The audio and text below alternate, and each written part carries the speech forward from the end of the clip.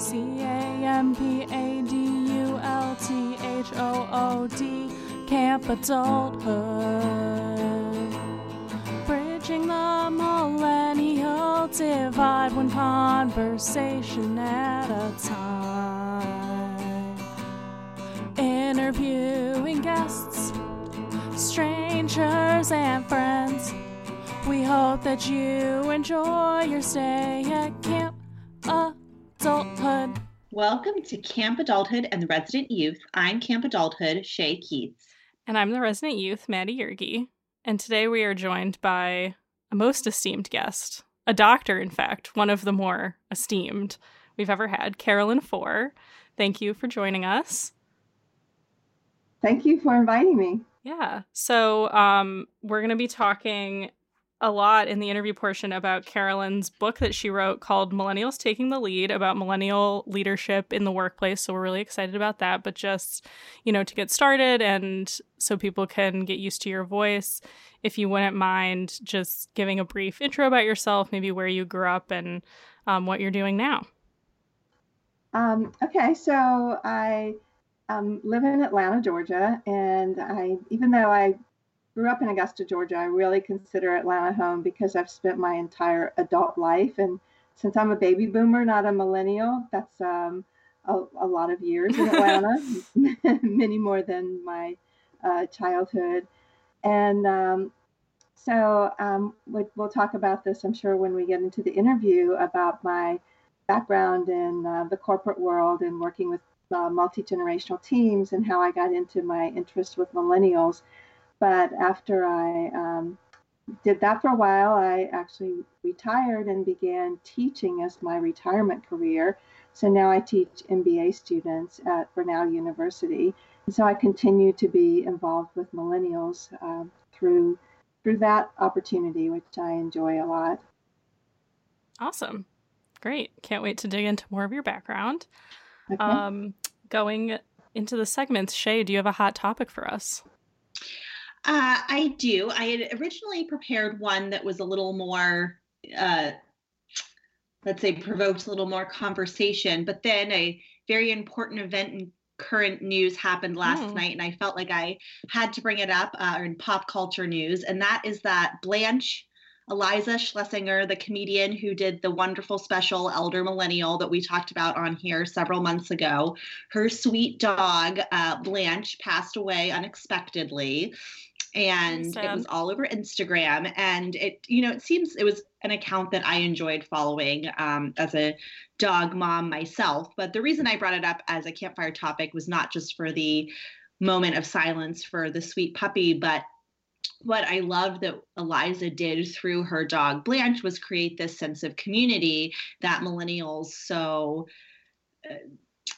so strive for and are so desperate for in so many ways. And it was really interesting kind of reading this kind of the fan outpouring of sympathy and love and all of these people. I mean, thousands of people from all over the world are sharing in this woman's grief over her little rescue dog and making donations to the rescue that Iliza got the dog from. So I just thought it was an interesting, not just an interesting kind of pinpoint in pop culture, but also how millennials, and Iliza, as she says, is an elder millennial, an ancient millennial, as we call it here, create these communities online and in social media, which is something that you talk about a lot in your book, Carolyn.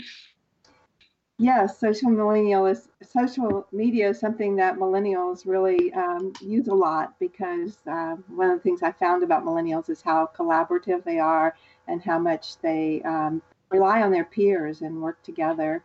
That is unique to that generation. I mean, it's I think, also something that the next generation has picked up too, but didn't happen prior to millennials.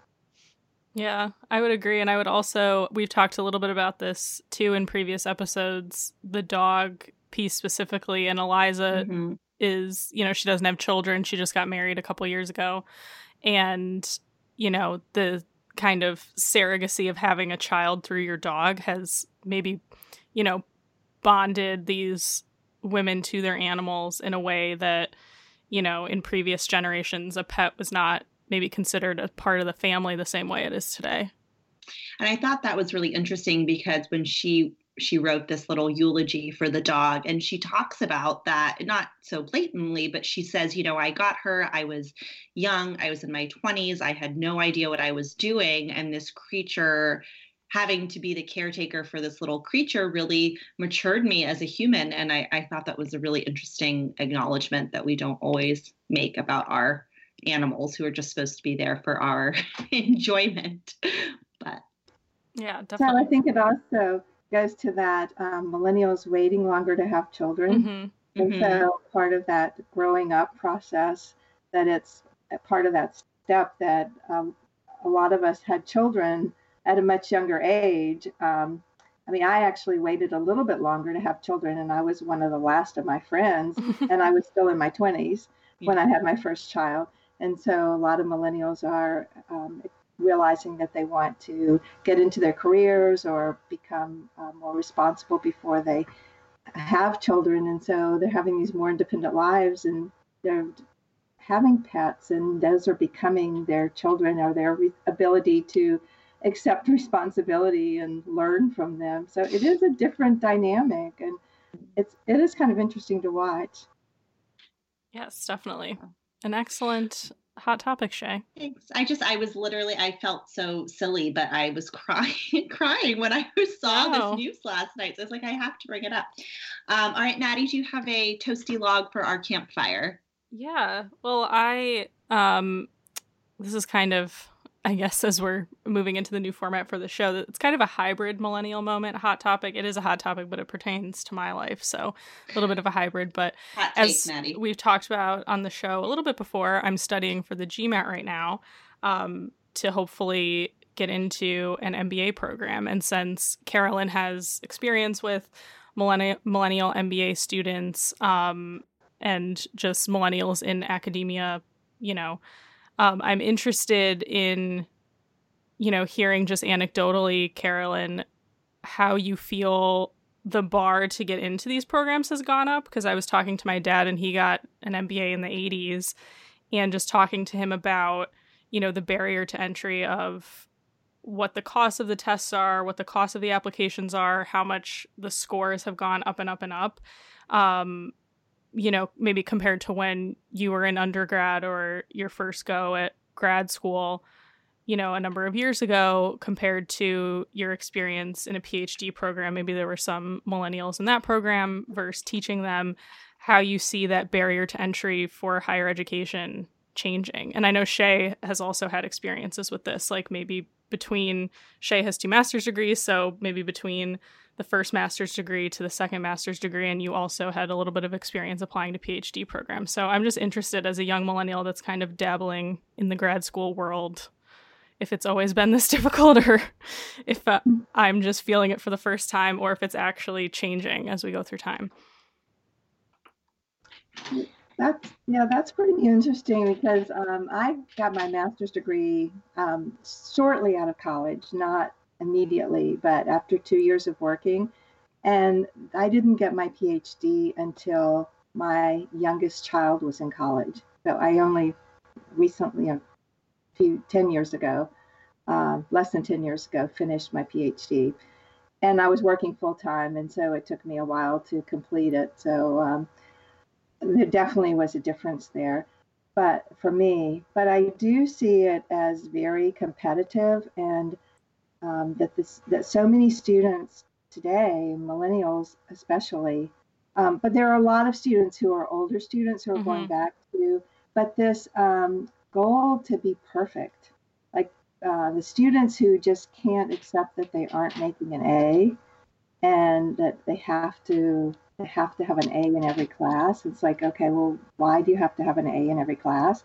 You need to focus on what you're learning. And so the way that all the scores have gone up, I see it in the schools, in high school, college, then the graduate school programs, is that everyone is devastated if they aren't making perfect grades, and instead of focusing on what they're learning. And I think that part concerns me.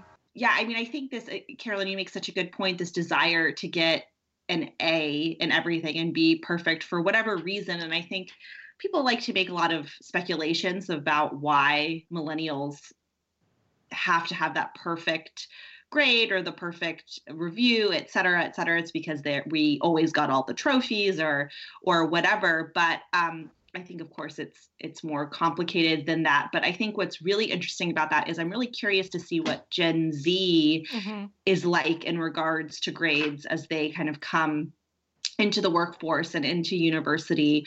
I was talking with my 13-year-old cousin, who's been a guest of our podcast before, and she just is like, she's worried about her grades because she's worried about, what maybe her parents will say, but she doesn't personally care if she gets an A or a B or a C. She's like, if I pass, I pass. And I remember, again, and I'm almost 35, so I'm an ancient millennial, and the idea of like not getting an A, not getting an A really was just so devastating to me. But she doesn't really care, and listening to her speak and to her little friends talk about it, it doesn't seem to be an uncommon sentiment among them. So I think that'll be really interesting to see what shifts that brings as, millennials are leaving academia, well, not leaving academia, but leaving that kind of academic life cycle. Yeah, I think you're right. I think it's going to be really interesting to watch Gen Z, and I haven't done a lot of research on them yet. And of course, they're just starting. The oldest ones are getting out of high school now, and so the ones that I see. So I have grandchildren that go from the oldest Gen Zs down to the youngest, and so I'm watching them, and I'm agreeing with you on that. My observation is that they are not as focused as millennials on those perfect grades. And I wonder too if it's kind of like, depending on who raises them, like you talk a little bit about this in your book, Carolyn, like the differences between baby boomers and Gen X. And Gen X has always stereotypically been a little bit more apathetic, a little bit more withdrawn from like community stuff, whereas millennials and baby boomers are maybe a little bit more similar in that regard. So it'll be interesting to see if Gen Z takes after Gen X in that kind of, not as much of a joiner mentality as maybe millennials had. Yes, it will be interesting to see. Yeah. That's my hot topic. Carolyn, do you have a hot topic for us to discuss today? I don't have a hot topic. I had a thought. I've been listening to some of your podcasts. So you said you aren't going to do the millennial. That's okay. I'm happy to take you can give one now. Yeah. Moment, yes.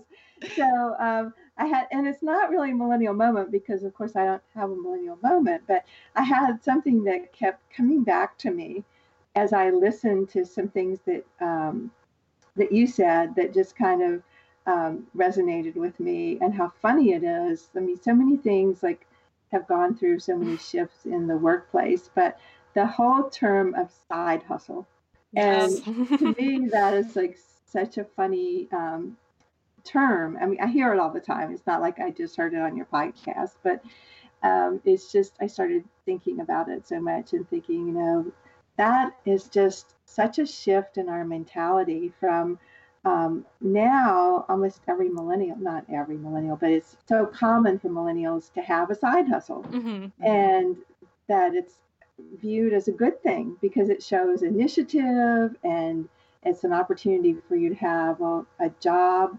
Oh, this is how I interpret it anyway. You have a job that pays your bills, but then you do something else that's using your creativity and perhaps your future job, like taking you in a direction that you want to go that maybe you can't go in your career that's paying your bills.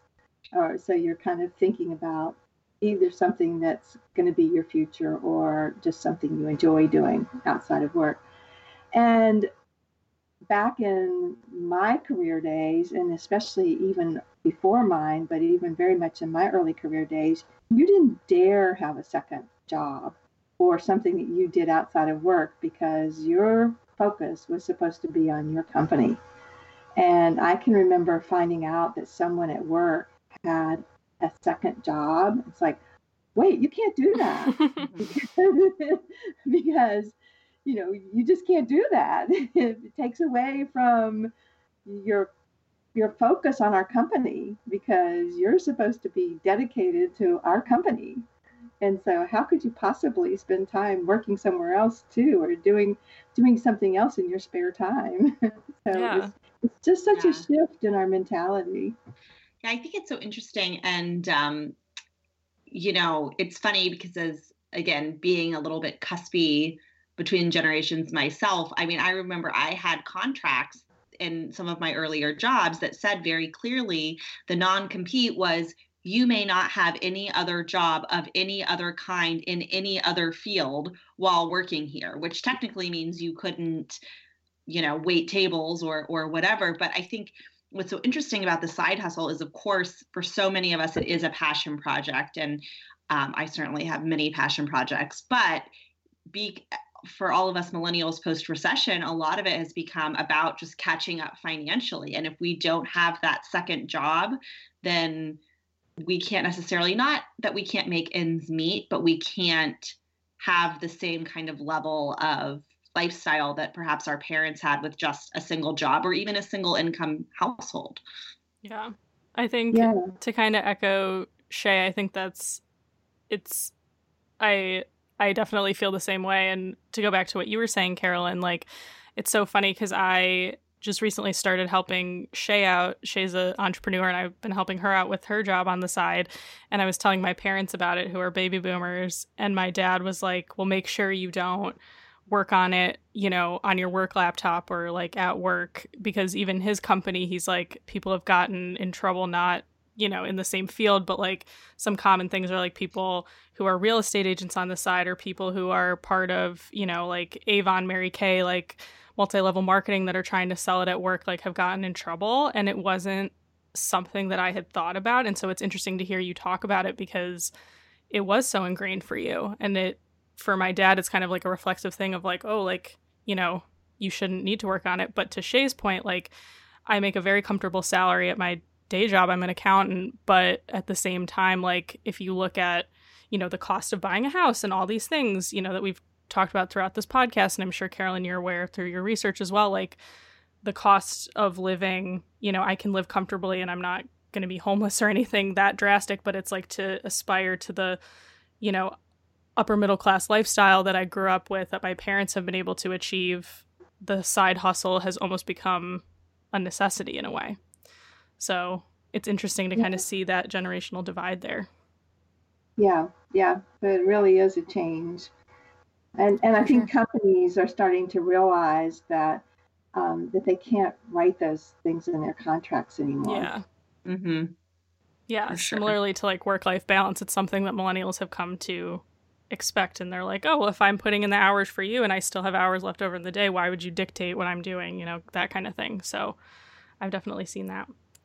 Yeah. But great observation. Shall we dive into the interview? I'm excited. Okay. Do it. So just to preface, I have Carolyn's book here, and I thought, just to give a little brief synopsis. So the book kind of details, in great detail, you did a lot of research for this, what makes millennial leaders and millennials in the workplace so unique. And what I thought, a couple things that I thought was nice about this, the graphics I thought were very nice. I'm a visual learner. And giving kind of the differences, not just focusing on millennials, but giving the differences between generations. But I thought I would just go through, these are kind of the main things that you had pointed out that were unique to millennial leaders, and that includes passion, continuous learning, work-life balance, doing what they say they'll do, meaning, follow through from the leader, mentoring, technology, collaboration, doing the right thing, social consciousness, and trust. And I felt very seen reading this book. I don't know about you, Shay, but I've had a lot of speaking to my own experience recently, like in the past year, I changed jobs from a very, high stress industry to a more like startup millennial focused culture. And I thought that making that change would get rid of all of the problems I felt about not being seen and not, having maybe poor leadership. And it really hasn't. Like, my lifestyle is a lot better, and they definitely I have better work-life balance, but a lot of the things that you wrote about, you know, it seems kind of basic, but like doing the right thing, having, you know, a social backing of what you're doing, those kinds of things seem second nature to me, but having it explained out in the book against what baby boomers and traditionalists, which we refer to as the greatest generation, kind of believe, I thought was really great. I don't know, Shay, if you have any like first thoughts on the book before we start peppering Carolyn with questions. I definitely do have a few comments. I mean, first of all, I did think that was so interesting, kind of looking at those 4 generations and how they interacted and how certain aspects of one would spawn a certain aspect of the following, or, you know, the following generation. So that was really helpful for me and gave me definitely a lot to think about. Now, I do have a quick question. Are traditionalists the same as the greatest generation? Because I thought the greatest generation was a little earlier. Well, what I did, because I was looking at the workforce, and at the time I started working on all this, there were still some of that older generation in the workforce. Right now, there are very few who are above baby boomers who are still working. I mean, I would say that there are still some who are CEOs or people who have gone back to work and you know, like to do or run a family business or something. Yeah. But so I just kind of lumped them together because they've got multiple names. There's the silent generation, the greatest generation. So I think the greatest generation are really those people who are the World War II veterans, those guys in the 90s that we saw on the D-Day celebrations on TV. And then the silent generation are the ones that are in there, that are just below that. But when you look at trying to say, well, who's still alive today and who might be working, I just lumped them together and called them. I started out in actually my dissertation, I called them the veterans. And that when I look at some of the research and some of the best known authors on generational cohorts and information about them, I tried to kind of lump together that type of information. And then when I started to write the book, I thought, you know, that starts to look like I'm talking about people who served in the military. And so I don't want to call them the veteran generation. So I just named it traditionalists. So anyone who's above a baby boomer who's still in the workforce, since mine is all about workplace. Awesome. Thank you for clarifying that. Anyway, I love Maddie already went over the millennial leadership themes that you identified, and reading through those, as Maddie said, I also saw myself mirrored back. But again, I saw so many times in your book where I'm like, oh, again, as an ancient millennial, I have had to act as an interpreter between a Gen X or a boomer and a younger millennial over some of these topics. And one that really stuck out to me, and I think it was in the chapter on collaboration, you spoke about a manager or a boss of some kind who couldn't understand why the millennials would all go into a room for 4 or 5 hours and just chit chat with each other. And he or she really wanted to kind of get in there and maybe reprimand them, but then they would come out and they would have all these wonderful ideas. And I was like, oh, how many times would my boss be like, I don't understand why the interns have to both go together on everything and have to like stick together. And I'd be like, well, I think because that I worked in a creative industry, I'd be like, well, that's kind of to an extent, yes, it seems like they're running an errand, but this is also their creative time to work on problems. So there was a lot of that, again, that I saw. It was very easy for me to see the positive and the negative, or the perceived negative aspects of each of the themes. But I just loved it. And it made me feel really positive about being a millennial. So I'm going to recommend to anyone in the workforce who has either said, I hate managing millennials, particularly those millennials who don't think they're millennials and have said this. I think this really is a must read. So I'm so glad we found it and found you. Well, thank you. Yeah, I love those millennials who say, well, I'm a millennial, but I don't really think I act like a millennial. Yeah. Well, I think that's great. I enjoyed that it was written from someone who wasn't in the millennial generation to kind of give it that perspective as well. because I think that's been something really rewarding for me about doing this podcast, is not only giving a voice to millennials, but also interviewing people who are outside of the millennial generation to understand how they see us, because sometimes you're a little too close to it and you can't get the nuance. So I really enjoyed that. But to take a step back, maybe you could tell us a little bit about what made you want to focus on this topic for your dissertation and then later on transform it into a book. Like, what did you find so interesting about this type of generational study?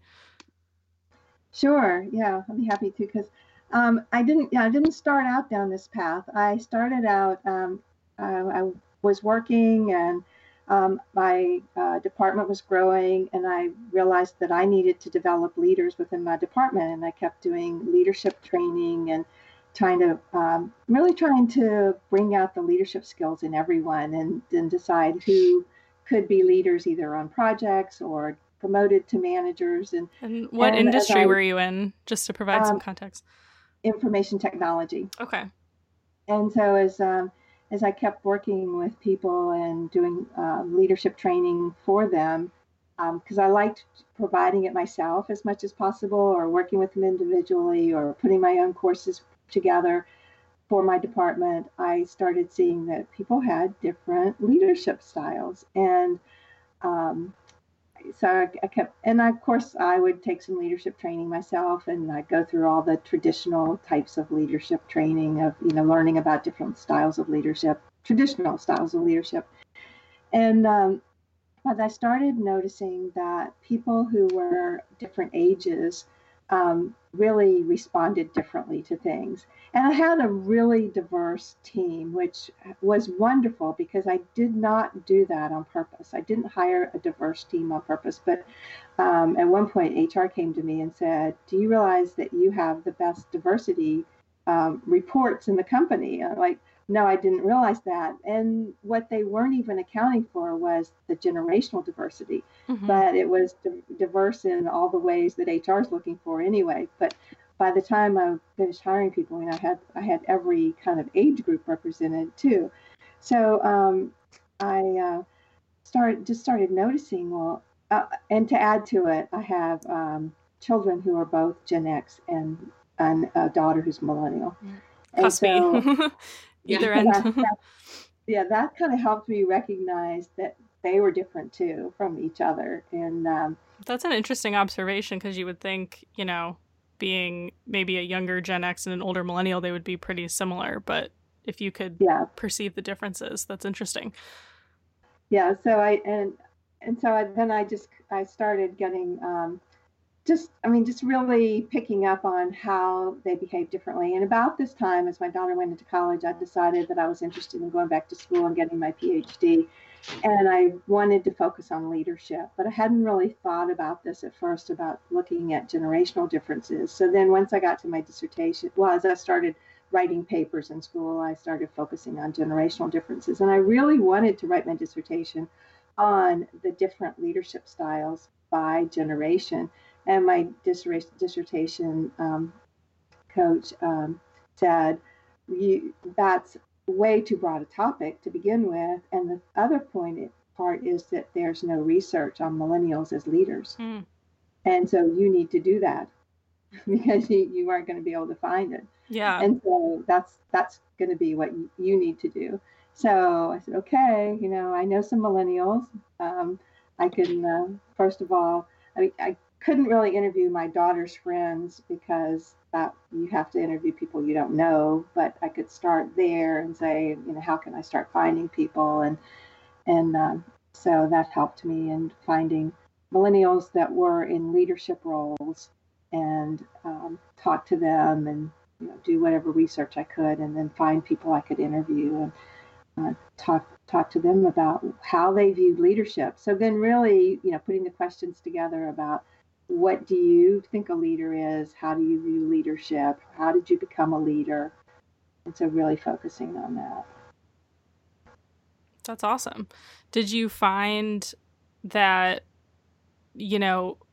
when you were talking to these millennials, that, they were eager to talk about their experiences? And, because one of the things that really stuck out to me, and we should say for the audience how we found Carolyn, she's also a fellow Kappa, which both Shay and I are, and they did a little blurb about her book. And I agree, like, you know, we've been doing this podcast for almost 2 years now, and I haven't seen, you know, another book about specifically millennial leadership, definitely. So did you find that when you were interviewing people, they were really apt to talk about their experiences and wanted their voice to be heard, or did you kind of feel like you were maybe on an island unto yourself doing this type of research? They really were anxious to be heard. So just like you said, I think a lot of millennials feel like I'm in the workplace and nobody hears me. And so a lot of them were, everyone I talked to said, this is exciting. I'm really excited that you want to ask me these questions and then have an opportunity to talk to you about it, and that it's going to appear in a dissertation. And at the time I didn't know I was going to write a book. What kind of made you want to turn it into a book? Well, when I got through with writing my dissertation, I was really happy with what I had learned. And then as you could see at the end of the book, I did take the information and put it together, not only what I had learned about millennials, but then did a chart that said, and here's how it compares to the other generations, because I couldn't help myself on that. It's like, that's what I really wanted to know, is how you compare everyone and, what their differences are. So when I got through it, I thought, well, no one reads dissertations. And all people who read dissertations are the people who are working on their dissertations. And this is a lot of good information that people in the workforce could really use, because people would come to me and say, well, what about those millennials? I've got these millennials working for me or in my office, and I just don't understand them. I said, well, if you would read my dissertation, like, I don't know if I want to read your dissertation. And dissertations have all the APA required references that are hard to read, because you're reading along a sentence and then you've got all those citations in it and you got to skip over those. And so I thought, okay, well, I'll just change it into a book. And so then I started working on it. I thought, okay, it doesn't just change into a book, because the structure that's required for a dissertation still doesn't lend itself to a book. So it took me another 3 years to really take the content and make it say what I wanted to say, really saying the same thing, but way so that I thought it would be interesting to a reader of a book that would say, I work in an organization, I'm a manager, and I have millennials working for me, and I need to understand what I don't get about these millennials, like why I don't get why they go off together, or why they come in and they're so passionate about something and I'm not passionate about that. But that's all they want to work is this, because they're passionate about it. Until that person gets through that thing they're passionate about, they don't want to do anything else. Or why they insist on taking time to do volunteer work in the community, or making sure that we as a company have a social consciousness theme that we're working on, or why is that important to them? And so it's like, well, that's what the book needs to say in a way that a manager would understand it. Yeah, I think those are two things that I had recently, like, as in this past week, we've been having this issue surrounding, like, the budget, and my coworker, she's a year older than I am, also a millennial, was like, she actually said those words to me. She was like, I just don't feel heard. Like, we've brought this topic up, and this was something that we've been talking about for like a year. So it's really frustrating. And I think it definitely is a generational difference on, like, what should the company be spending money on, that type of thing. And there's a difference in opinion. And so she said that to me. And then I was actually talking to another colleague about, the fact that I think a big millennial topic is that work-life balance for a lot of baby boomers or people of that age means, oh, you have a kid and therefore, or a family, or maybe an aging parent, and you need time off. But that doesn't really apply to millennials, especially young millennials that aren't at the age of having kids. But it's like, if you ask to leave early at 5, when everyone else leaves at 6 so that you can go volunteer for your community and maybe you're willing to come in an extra hour to compensate for that, that's not viewed as important as dealing with your own family. So that was something that another coworker was expressing frustration over. So I'm really glad you have highlighted those topics. Yeah. Work-life balance, I think, is the biggest. That and technology changes. So I think work-life balance is so huge. It's like a lot of people would say, well, I don't know how you could possibly have a work-life balance issue. You don't have kids at home. So, what is it? It's all the side hustles. Yeah, it's a side hustle. But it's huge because you have a whole different perspective and you balance things so differently. I mean, I know that it's in the book, but we didn't have the term work-life balance when I started work. Nobody used that term. And so for a baby boomer to understand what you think of as work-life balance is hard for a lot of baby boomers, especially the older ones.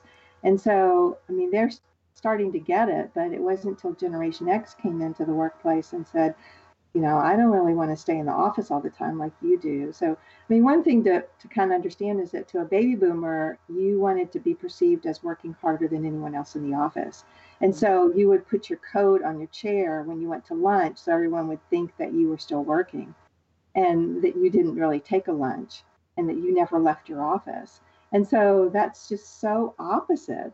And then Gen X came along and said, well, wait a minute, what are you getting out of all of this working constantly? And then millennials come along and being multitaskers and having technology at your fingertips where you can leave the office and go do something else, your side hustle or your volunteer work, and still be in touch with the office if you're needed. And you're saying, well, why can't I go do that? Because you don't need me at the moment. And if you need me, I'll be available to you. And it makes perfect sense to you. But to that baby boomer boss, it's like, what? You're not sitting in your chair in case I want to call you to come talk to me? Yeah. Right. And I think then that kind of goes on to what really struck me. The themes that struck me were the ones about trust and transparency, because again, millennials are willing to work hard and they're willing to go the extra mile and they want to be creative and they're doing all of this stuff. But as you said, and I just thought this was such a striking quote. So to quote Carolyn, you said, the millennial generation doesn't hesitate to ask questions and expects to get answers. So where I think boomers, for example, you would never ask, well, why do I need to leave my coat at the chair? And where millennials, not only do they ask that question of why can't I take my lunch or why can't I go do this, they expect an answer. And if the answer is because I'm the boss and I say so, and there's a slight chance I might need you, they're not going to accept that. And they feel like they have the opportunity to go elsewhere if they can't get the answers that they need or want. Yeah, and you're going to come up with your side of the story and your justification for, well, here's my view, here's how I see that, here's what I could do for you. Whereas, the question asking is great, because my perception when I was young in the workplace was I wasn't supposed to ask questions. I was supposed to figure it out for myself. And so I needed to be intuitive. I needed to be smart. I needed to research things, figure things out for myself. And so if I asked questions, I was perceived as stupid, not a very good employee. And that's just not the way things are today. Yeah. And so it's like, that openness, that ability to ask questions, that desire to learn, instead of like feeling like, well, I can't ask, I got to somehow just tough it out till I figure it out. And but millennials today are like soaking up information, like always curious, always asking, point me in the right direction to where I can learn something else about what I'm supposed to be doing. Totally. Yeah. And this is another experience that I've had to, I'll say, translate, for lack of a better word, in the workplace, where my boss would be like, why? I don't understand why they're asking me this question every 5 seconds. Like, I don't want to micromanage their task. And then, the explanation as well, millennials, they want to do it right. They want to do it right the first time. So they're going to ask more questions, and then they probably won't bother you about it, but they'll be on to asking you questions about the next task. It's so on point. Even today, yeah. I just feel so seen with this whole conversation, this whole book. And it's like every day of my life is just all of the chapters of this book. I was having a conversation today, and it was with a Gen X person, and he was like looking for questions for something, and I was like, well, do you want to loop in so-and-so, because they're going to have to approve the final version of this product, and I don't want to have to do it more than once. So I'd rather just like ask all my questions now, do it right the first time, and then my time's not wasted and it's the product that they want. And this person was like, I don't think that was the response that he was expecting, was for me to be like, let's get all of our questions answered up front and then do it once, as opposed to like iterating a couple different times of the thing. So I definitely have felt that before. Yeah, because millennials, we despise busy work, right? Yes. There's or time wasting. Yeah, no time. There's no point in doing multiple iterations just so we can be seen sitting at our desk. We'd rather, again, do it once, maybe twice, possibly or it's like 3 times. That's time I could be doing. Yeah, that's time I could be doing volunteering or working on other things. Yeah, so I think that's really interesting. Going back to the book, Carolyn, was there anything in your research that you had found to be surprising that maybe you hadn't noticed in your millennial kids before doing the research that was really eye-opening? Or was it all kind of stuff that you expected? Well, a lot of it I expected, but I think, I mentioned in that book that when I talked about passion, and I ended up putting that as the first chapter, was that I think I said I was on the 3rd interview when I just was really kind of blown away by the fact that everybody I talked to was so passionate, and that I just felt like I hadn't really realized how passionate millennials were about and are about what they believe in, and that wanting to feel passion for what they're doing is so important to them. It's like, I don't want to work on what I don't want to work on, but when I want to work on something, when it's a passion for me, I'm going to give it 200%. I'm all in. And so just the way that they spoke to me and the way that just came across to me was more than I expected. And, I probably saw it in my daughter, but I just thought it was her personality. I didn't realize that was really more a millennial thing. So yeah, that one surprised me. And then probably that strong sense of trust and honesty. So one of the things that I learned in doing research is that no matter what age group you are, trust and honesty are top values for leaders. But the order of where it falls in the top 5 values varies by which group you're in. And so the fact that it was just so high for millennials. And I guess it isn't that I wouldn't expect it. It's just that being so young, I would have kind of expect that to bubble up later in life and not to be there so at such an early age. Maybe that was it. But that just came across really emphatically. And that whole, as one person said, you just know when it's the right thing to do. When something's the right thing to do, you just do the right thing. Not exact words, but you just should do the right thing. Just so emphatically. Yeah, I think that's one thing, talking about young people in general, that I was wondering about this book, because I think something Shay and I struggle with when we are talking about things on this show is that trying to parse out what is just a young person in their 20s and 30s issue and what's a millennial issue.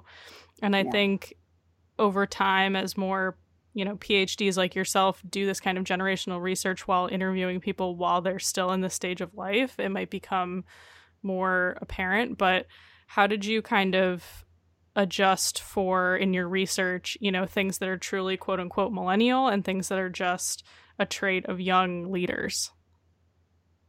Yeah, I really tried to look back at where your values come from and what are core values for a person, because we really get our values between the ages of 5 and 18. And so what is at the core of a person as a value? So when someone says something to me like, well, millennials change jobs all the time. And so that bothers me that millennials change jobs. I'm like, why does that bother you? I mean, I had 5 jobs the first 5 years I was out of college. Wow. And then I worked everywhere else I worked long periods of time, 12 years, 8 years, 10 years. But I mean, that was pretty long. It's not like I worked one place all my life, but, but I was young. I, moved one place, and then I went back to graduate school, and then I moved back to my hometown, and then I moved to Atlanta. So things happen when you college. So I don't consider that a fault that millennials are changing jobs the first few years out of college. Now, if they're 40 and they're still changing jobs every 2 years, that's a problem. Mm-hmm. But, if they're 25, 30 and they're changing jobs every 2 years, that's settling in. That's finding yourself. And so that I don't even count that as, that's to me isn't a characteristic. That's just something that happens in life. And so that's more, where are you in your stage of life? Whereas trust and,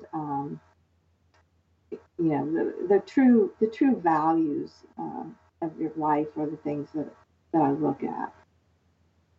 Did you, when you were doing your research for this book, every generation has something that is not so complimentary about them. And I love this book because we millennials are spoken negatively of so often. And I love that the book put them in such a positive light, or put us in such a positive light. But I was wondering if there was anything that, as a boomer and a mom and an academic, struck you as negative about our generation.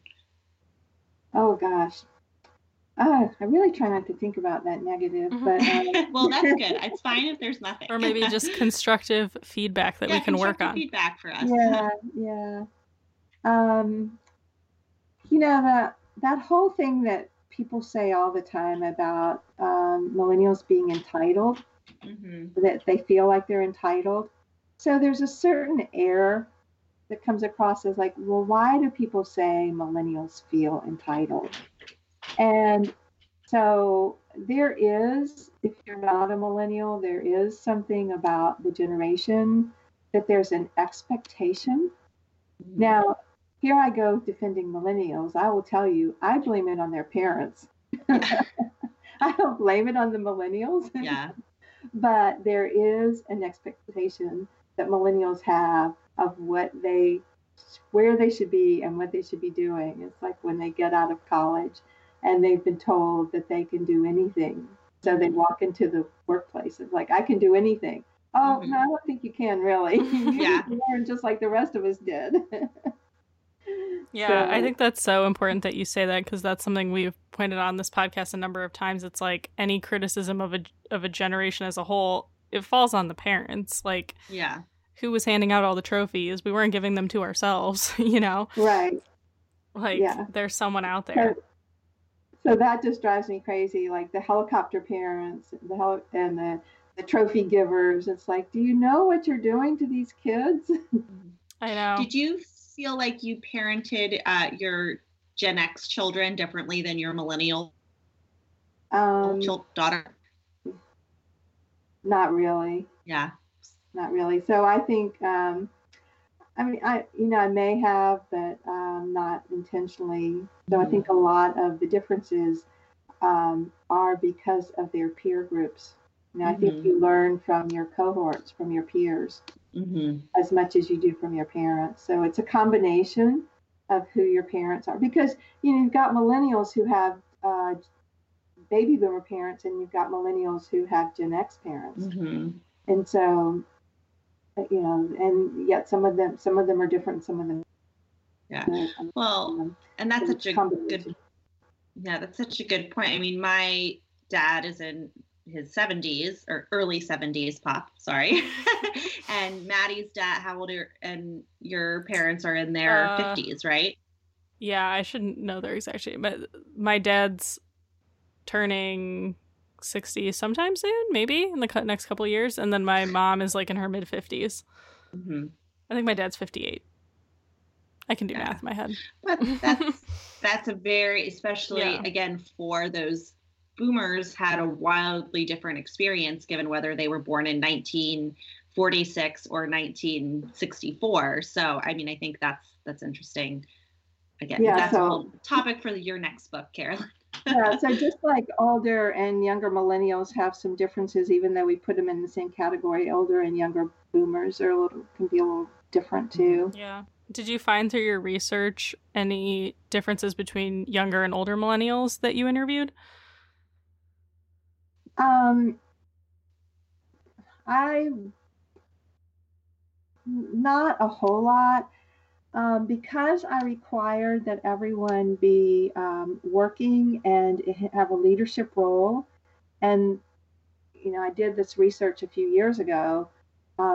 Mine tended to be what is now on the older millennial side, so I would say they were mid to older, and the ones that were close to the top end kept saying, kind of like Shay, like I feel like I'm an older millennial. I'm not sure that I totally fit the millennial mold, but I am kind of a millennial, but I can see the younger millennials are different, but they still were kind of the same. Yeah. I feel like it's a funny thing in like popular culture and media in general of not really taking a person or a cohort seriously until they're in their 20s, meaning like I've seen a lot of things, and we've talked about on this podcast, of like people tagging things as a millennial trait when really it's like a high school thing, right? So that would be like Gen Z, but it's because they haven't really come of age yet. They're not the topic of discussion. I kind of felt that way about millennials too. It was only in the last 5 to 10 years really that it became very zeitgeisty to talk about them, but it's like there were 20 years of existence before then.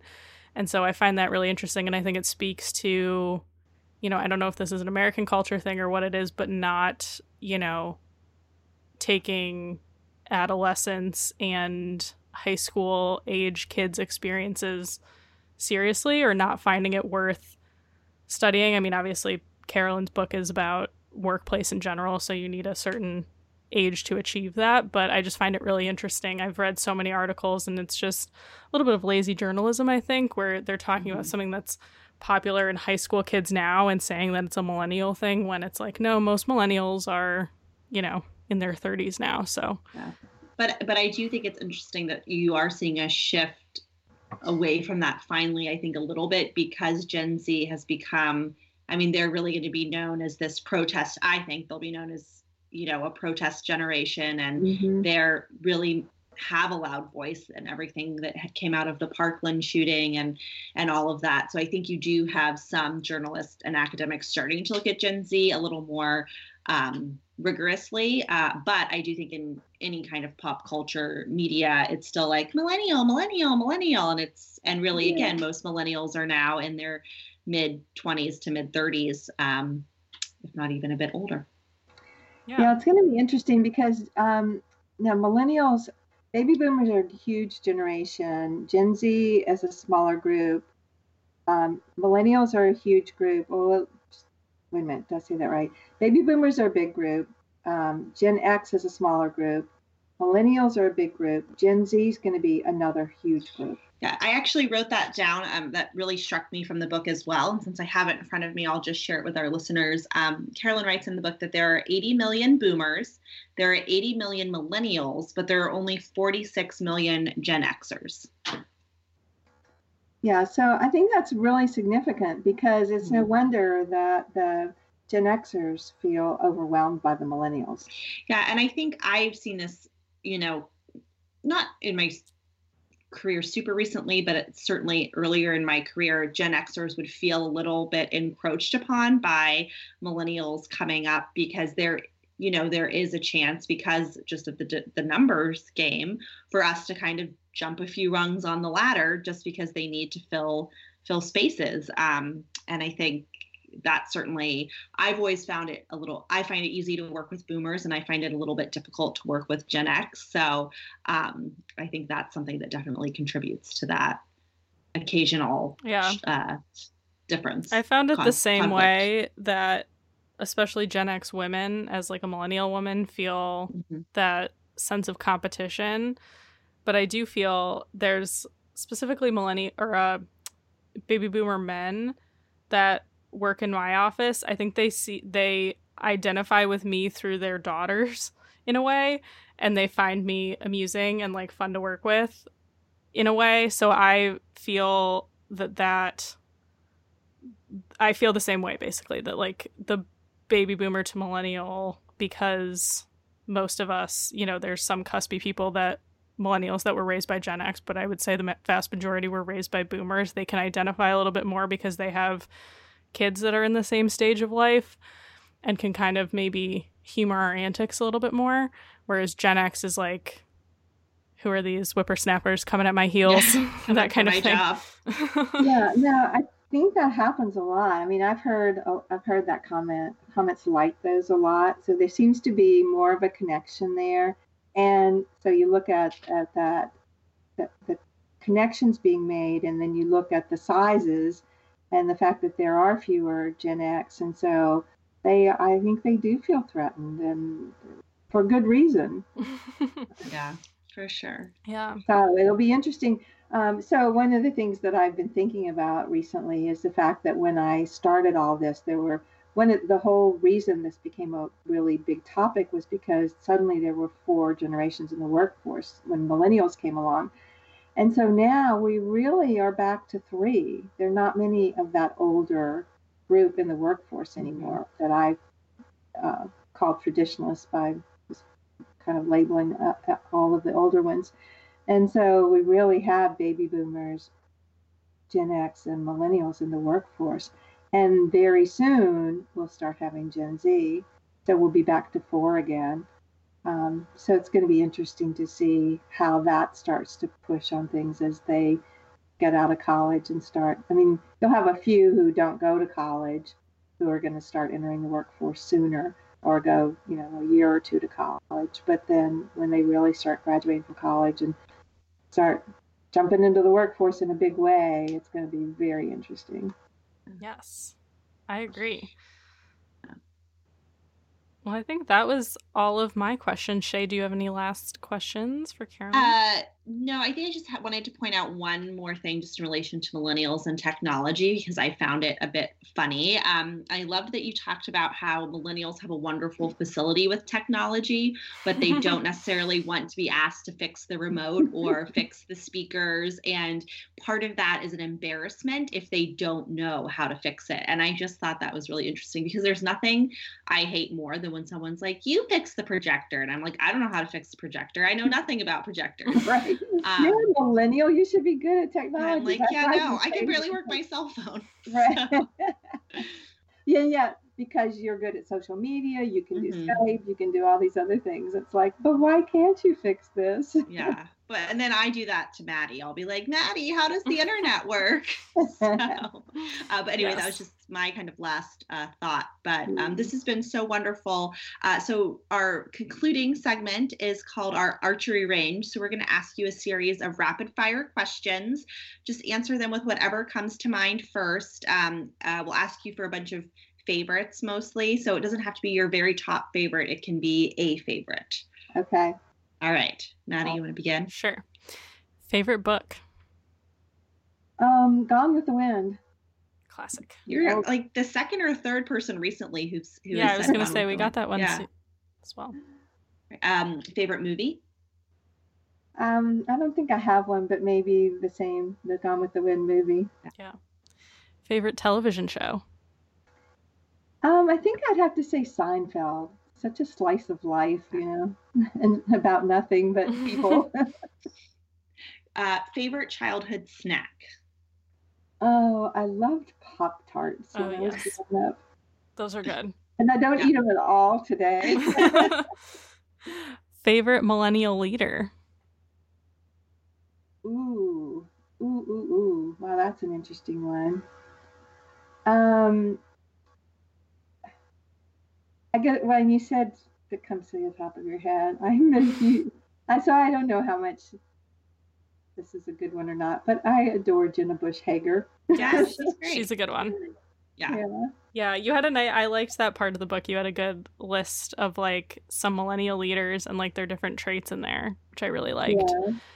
I'm just happy to see she got making progress with NBC and now is on the 10 o'clock hour of the Today Show. I think she's so cute. She is. What am I looking? Oh, favorite place you've traveled but never lived? I don't know if it's because they're my most recent travels, or it's really my favorite, but a year and a half ago I went to Ireland and the people there were just great. I loved Ireland. It was so much fun. That's a great choice. Favorite place in Atlanta? Favorite place in Atlanta? Yeah. Oh, wow. Oh, that's a hard one. Atlanta's got a lot of great places. Wow. I don't know. The thing that comes to my mind that I would say that if you were it's just a really cool place is to go to the Fox Theater. Nice. That's awesome. Yay. Cool. Well, I think that's all the questions I had. Our archery range. Yeah. Okay. So, Carolyn, thank you so much. Where can our listeners find your book? It's on Amazon. They can order it there, or they can go to carolyn4.com and order it from there, where I have a blog that I don't post to very often, but they can find the book there. Wonderful. Awesome. Well, thank you so much. This has been a great conversation. Thank you. Right. I have really enjoyed it. All right, campers, we will see you next week. Have a good one. Thanks for listening. Camp Adulthood is hosted by Maddie Yergi, Resident Youth, and Shay Keats, Camp Adulthood. We are produced by Jenny Mayfield, and this episode was recorded in Maddie's living room. You can find us on social media at camp_adulthood. You can email us hello@campadulthood.com, and you can visit us at campadulthood.com. Thanks, campers. We hope that you enjoy your stay at Camp Adulthood.